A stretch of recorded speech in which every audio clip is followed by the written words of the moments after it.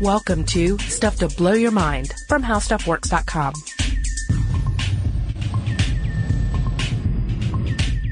Hey, welcome to Stuff to Blow Your Mind. My name is Robert Lamb. And I am Julie Douglas. And we are still in the thick of the Atlanta summer. The heat is awful. The air, just, you feel it like just thick against your skin. It's like wading through pudding. And it just numbs your brain. You forget who you are. And all around us, there's this cacophony. You hear chorus. it? Yeah, just this chorus of just insane insect noises, and you can almost feel it on your skin, like the sound we're hearing right now in the background can't possibly do it justice because you almost feel it, and it has this kind of rise and fall, this crescendo rises up all around you, and then it kind of murmurs back down again, and it's just It's amazing. It's amazing, and it's also a signal that your summer overlords have arrived, right? And it's not just us here in Georgia. This is all over the world. So for all you listeners, you probably know what we're talking about, or most of you, because they're everywhere. It's the greatest insect infestation in the world: cicadas. You mean like the best insect? Greatest, biggest. Okay. Most craziest. Yeah. It's pretty crazy. It's and just amazing to behold these guys. Cicadas or cicadas, if you rather. Yeah. You'll hear me go between both because it's a weird little language thing for me. But yeah, cicadas right now. Yep. But yeah, and they're obviously they've been on our mind because, as you said, they sort of usher in the hottest point of summer, at least here in Georgia. And you become very aware of this sound, permeating the air all around you. Yeah, currently we're dealing with what is called brood 13, because there are different broods of cicadas. And there are numerous species, for starters. There are like 3,000 or more different species. I suppose we should describe what they look like, just in case people are not really familiar. Yeah, they are kind of monstrous looking or beautiful looking, depending on your opinion. Well, I think both are apt, yeah. They when humans start really seeing them, they're emerging as this little nymph, this little ground-based creature that looks kind of like, if you've ever seen the Miyazaki film Nausicaa, Valley of the Wind, those big giant insects that are in that with the glowing red eyes, they kind of look like that. Mm-hmm. They're really kind of awesome like that, because suddenly they're everywhere, crawling up the sides of trees. And they're milky white, so just imagine that. Yeah. Yeah, and they really look alien. Like most insects do have kind of an alien look to them, but these guys really look awesome. And they crawl up to a certain height, and then they begin to molt. Right. And so they begin their life underground, so that's why they've got that kind of milky white body. And like you said, they make their way to the trees, and then they begin to molt. And lo and behold, these beautiful wings just unfurl. Yeah, and they inflate them, and once they're ready to go, they take off. They don't always get to take off. Sometimes there are some flaws in the emergence ritual, if you will, especially like if there's like pesticide in the area, that'll mess with it, and they just end up being half emerged and something comes and eats them. But yeah, once they have those wings, then they're able to fly around, make just fabulous noises, and they make different noises. The males are making mating noises, but then they all will make noise if they're approached by a predator.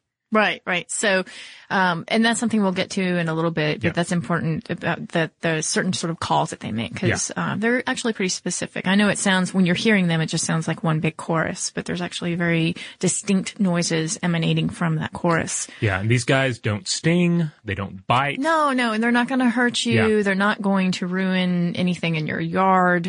If anything, you'll get some nicks in the tree branches from the females when they're laying their eggs, but no. They're not going to hurt you. The only thing I did see, though, is Sir Richard Attenborough had a little clip that I saw, and he was hanging out with a cicada, and he was making, he was, of course, and he was trying to woo it, and he was making little clicks of the finger like that, and it was coming toward him. It hopped down on him and began to think it needed to mate with him. Oh my goodness! So if you were to do that, you should be prepared for some sort of mating ritual to happen on your arm, and perhaps even like the little proboscis to start pecking away at your arm. Wow, man, Attenborough is the best, really. I mean, I loved it when in the episode of Life of Mammals where he had some hedgehogs come and do it in his backyard, but now he's actively wooing cicadas in, I assume this is Life of Insects. I can't remember where the clip was from, probably, but yeah, I mean, he just sexes up everything. It's that voice. It's that approach. It's the wooing. Oh man, gotta love it. Yeah. All right. But we should probably talk about these guys, where we can find them, in the United States, mostly in the southeastern United States, in Australia, all over. In fact, there are 200 species alone in Australia. Oh wow. Yeah. Those guys always get some good critters. Yeah. And again, we talked a little bit about what they look like, but again, you've got green-bodied ones, black-bodied ones, brown, and so on and so forth, and in various sizes too. The really amazing form of cicadas are, of course, the periodical cicadas, and we're about to discuss those in a little more detail. You only find those in eastern North America. Yeah. So, sorry, Australia, but we've got the goods on the really awesome bugs this time. Yeah, and the periodical, we should talk about that a little bit, the difference between a periodical cicada and an annual cicada. Yes. Annuals, of course, come out every year, or members of the different brood or of that particular species will come out every year. So it's like, oh, well, it's these guys from this particular species. I see those guys all the time. But then there are other, cicadas, these periodicals, and they will stay underground for tremendous periods of time, especially when you think of insects, because so many insects live such short lives. I mean, the insect world is so hostile and short-lived. It's just staggering that you have cicadas, periodical cicadas, with 13-year life cycles, 17-year life cycles. There are 7 species of periodical cicadas, and there are 4 with 13-year life cycles and 3 with 17-year life cycles. And we are in the 13 year, so these guys would have hung out in Georgia at least May through June. Yeah. Yeah. So it's just really amazing to think it's this presence that just vanishes for a decade or more. Yeah. And 17 years underground, 13 years underground. And then the annuals are what we're hearing right now because it's July. Yeah. And July and August. Excuse me, it's August now. Woo. And that's what we're hearing up in the trees. So that's kind of cool. And we really want to talk a little bit more about those 17 years, 13 years, 1 or 2 years underground, depending on the species. Yeah, it's really interesting because it's like this brief, not even the whole summer, just a very brief, high time of mating in the trees and making lots of noise and, giving cats and dogs things to play with. But yeah, there's a whole prequel to the cicada life we see underground, and it lasts 13 or 17 years for the periodicals. Generally, it's a lot of root drinking, so it's not exactly it's not nearly as exciting as the tree mating goes. But Yep, those got to start somewhere. Yeah, these little guys, they hatch up on the trees, right? Out of their egg, and then they make their way down and they burrow underneath the ground, and they survive underground by sucking xylem, which is sap from tree roots, as you mentioned, and it's through the proboscis, which is like a feeding tube. And again, you mentioned too, these are called nymphs, and oddly enough, like year after year, they live underground, and somehow, and they still don't know why this is, or how this is, they detect that this is the year that they need to emerge and that the temperature has risen to a degree that it should, that would be good for them to go ahead and emerge from the earth. And that's when, as you mentioned before, they just kind of, start making their way, slumbering toward the top of the tree where they then molt. And this is really cool too. After they mate, and we'll talk a little bit more about mating too, and their mating rituals, the females lay their eggs, and they use something called an ovipositor, which just sounds like it should have a trademark. Oh yeah, the ovipositor. Yeah, it's in species like wasps and bees, it is of course the stinger. Right. But in these guys, it has only one purpose, and that's to lay some eggs. Mm-hmm. The original purpose. Yeah, it's kind of like a samurai sword, just making these deep cuts into the branches. And then they deposit about between 400 and 600 eggs. And that's like the main crux of this whole thing. Yeah. 17 years underground just to emerge, mate, and then, lay your eggs and die away. Well, that's a genetic mission, to mate, put out these young in the tree and make sure that that the brood can continue, Yeah. And you had, brought up an interesting question the other day when we were just kind of talking about this over the water cooler. But, what do, if they could talk to us, what might they consider themselves? Like they've lived 17 years underground. Yeah. In this one form, and then they become changelings. And they unfurl those wings, and those are the adults, and that's what we recognize them. Yeah, we recognize the adults as a cicada. Yeah. Because well, for one thing, that's what we see. It is the adult form. It's the form that actually mates and reproduces. But for the vast majority of their lifespan, they are nymphs. So, I mean, in a way, it's like, which is the species? Which is the form, you know? Yeah, yeah. Which is, just one of those interesting questions. Like if they were looking at all the literature online and they were like, hey, that's not me really. That's me for 2 weeks and then I die. Yeah, it's like if somebody was like, I can't believe everyone's posted all these pictures of me on spring break. That's just me on spring break. The rest of the time I'm a contract lawyer. But I don't see any pictures of me in in a tie going through contracts with red ink. No. Instead you focus on me in Miami Beach. Yeah. In a banana hammock. Which that's fine if you want to wear a banana hammock. That's fine. But anyway, yes, that is their mission. And which brings us again to the whole mating process and the reason why that call, that siren-like call, at least to the other female cicadas, is so strong and so loud, sometimes up to 110 decibels. And just to give everybody an idea of what that sounds like, your lawnmower is 90 decibels. A car horn is 110 decibels. Now think of like thousands of these guys and gals, actually not the gals because they don't sing, all in chorus. It can be deafening, as I'm sure some people know. Yeah, but I think in a really positive way. Like, I used to, my family used to live out in the middle of nowhere in western Tennessee. Yeah. And, I mean, the forest would just buzz with these guys. It was just, I mean, the cicadas were also interesting in a number of other ways too, because you could go and pick the little shells that they leave behind when they molt. Yeah. Because the molting it's kind of like, it's similar to what crabs go through. It's not like a cocoon process. It's like they leave this outer shell that looks just like them, or it looks just like the nymph form. Yeah, it's like their little sarcophagus. Yeah. And you can pluck it off the side of the tree. You can sort of stick it on your shirt. You can have it crawl over the head of a G.I. Joe man.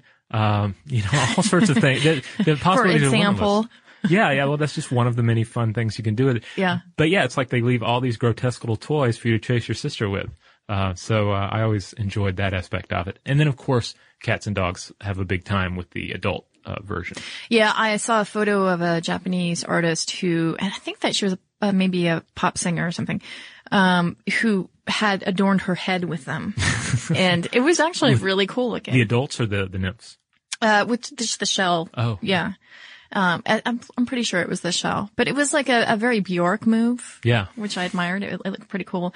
But yeah, I mean, when you're talking about shells and you're talking about, what we're able to see, it really doesn't represent how many are actually out there, because within 1 acre, you could have 1.5 million of these little things hanging out. Again, and that's why you've got such a loud cry there. And again, you've got the mating sound, which is really important because that call, which is specific to the particular species, right? Will attract the female. And they're all competing for that female's attention. And I think it's fascinating that each one is different and each one is like, hey, come over here. Hey, ladies. And they'll actually all sing again in chorus, but they'll also fly together. And sometimes it's thought that the reason why they become so loud too is just to scare off would-be predators like birds who might find it so deafening that they don't really want to hang around them. Yeah, like if you pick one up in your hand, it's going to start doing a lot of, or if a cat starts playing with one, they're going to do a lot of loud buzzing. It's just kind of, hey, stay away from me kind of a deal. But that's the limit really of their defensive capabilities. That and just flying away, of course, which they'll try and do as well. Yeah. But in a moment after this break, we're going to talk about something called predator satiation, which is probably one of the coolest sort of like warfare moves you could make as an insect. All right, here we go. This podcast is brought to you by Intel, the sponsors of Tomorrow and the Discovery Channel. At Intel, we believe curiosity is the spark which drives innovation. Join us at curiosity.com and explore the answers to life's questions. And we're back. Okay. So again, this concept, predator satiation, which is more like a defense move. It's not an offense. It kind of makes me think of the whole, like if somebody it's kind of like turning the other cheek, you know? Well, to me, it's like, hey, eat all of my friends here and then don't eat me. Let me just give you a buffet of us. Yeah. And then, which will ensure that the other 900,000 of us live, because there are only a certain amount of predators that are going to eat the cicadas, right? Right. And so if you survive, 100,000 and they all get stuffed, then, hey, they're not really interested in the cicadas anymore. Yeah, it's a brilliant move. They might as well just go ahead and put out a website with free recipes. Yeah. Because they say, like, come on, eat us. We're delicious. You can't possibly eat all of us. There's so many of us. Dude, dig in. We're great. And indeed, I hear they are delicious. Yeah, I have heard this. They are supposed to be protein rich. They are I know they are protein rich. Actually, they're per pound, on par with red meat, actually, in terms of protein. They're supposed to taste like almonds. Ooh. And the males, because they have a hollow abdomen, they are reported to taste crunchy like popcorn. Oh, wow. And we should talk about the abdomen, because it's really important in creating the deafening sound. Okay. Yeah. The organs that produce the sound are called tymbals, and they're a pair of ribbed membranes at the base of the abdomen. And when they contract, you get the internal timbal muscles causing the tymbals to buckle inward, and then it produces a pulse of sound. And then by relaxing these muscles, the tymbals pop back to their original position. And then in some cicada species, a pulse of sound is produced as each rib buckles. Yeah. How cool is that? I mean, it's basically like your body is an instrument. Yeah. I can't do that. I would love to do that. Well, in a way, like, we kind of use our bodies as an instrument, the whole, like, sing from your diaphragm kind of thing. I mean, we're using a lot of internal space if we're singing properly, right? Yeah, but if I could pop, a couple ribs and make a cool sound, for my, would-be mates to start dancing toward me. That would be an amazing skill, and it would be, I'm picturing just a very kind of slightly grotesque, like solo music career. Where you're doing your music. What's your character name? Acoustic Girl. Acoustic Girl. You're doing Acoustic Girl, and then instead of like a drum solo in the middle of it, there's like a rib popping solo. Yeah. I love it, right? And I'd be glamoring my audience. I've been watching too much True Blood, of course, with the glamoring reference. But you know what I'm saying? Yeah. Yeah. It's very cool stuff. But yeah, I mean, that's the really neat thing about these creatures. And again, this happens to be the year of eating cicadas, or at least it seems. There's stuff all over the web of what people have been trying to do in terms of eating cicadas, including a guy in Missouri, and this is from Huffington Post. He's got Sparky's Homemade Ice Cream in Columbia, Missouri, and he sold out the only batch made, by the way, of the insect-filled dessert within hours of its June 1st debut. Well, on one hand, you can just say, oh, it's the novelty, and ice cream is going through that thing with foodies where let's make every possible version of ice cream possible, every weird flavor that is imaginable. So foodies are going to go nuts for it. It's like, it's made from cicadas, bring it on. And, even if it doesn't taste all that good. But then maybe it is, it's like it's like, oh, cicadas are here. There's something in us. It's like, we should eat these things. They're everywhere and they're high in protein. Like, well, on some level, we recognize that. Well, it's not unusual in Malaysia or Latin America to have this as street food either. Oh, yeah, definitely. I mean, we've talked before about eating bugs. In fact, in the Evolution of Food, intro podcast that we did recently, they're high in protein. They're out there. We really should be eating more of them. I'm disappointed that you said that we couldn't eat them during this podcast. Well, I told you I'm a vegetarian. Yeah, but as a vegetarian, like I say, you're going to eat insects. No, and I told you that's why I do not drive a motorcycle, because I don't want to get any gnats in my teeth. The average person every night, true fact, you'll accidentally consume 6 spiders per night. Why are you doing this? If you sleep to us? in, it's 12. To all of us out there who don't want to know that we've been eating bugs. Okay, that's not a real figure. But anyway, another interesting thing about these broods, like why the whole let's go disappear for 13, 17 years. Mm-hmm. It's very much like laying low. It's like the guy who steals a bunch of money from the mob and goes to live on the beach in South America for a decade before he dares sort of become a little more active. The idea is that these guys have enemies.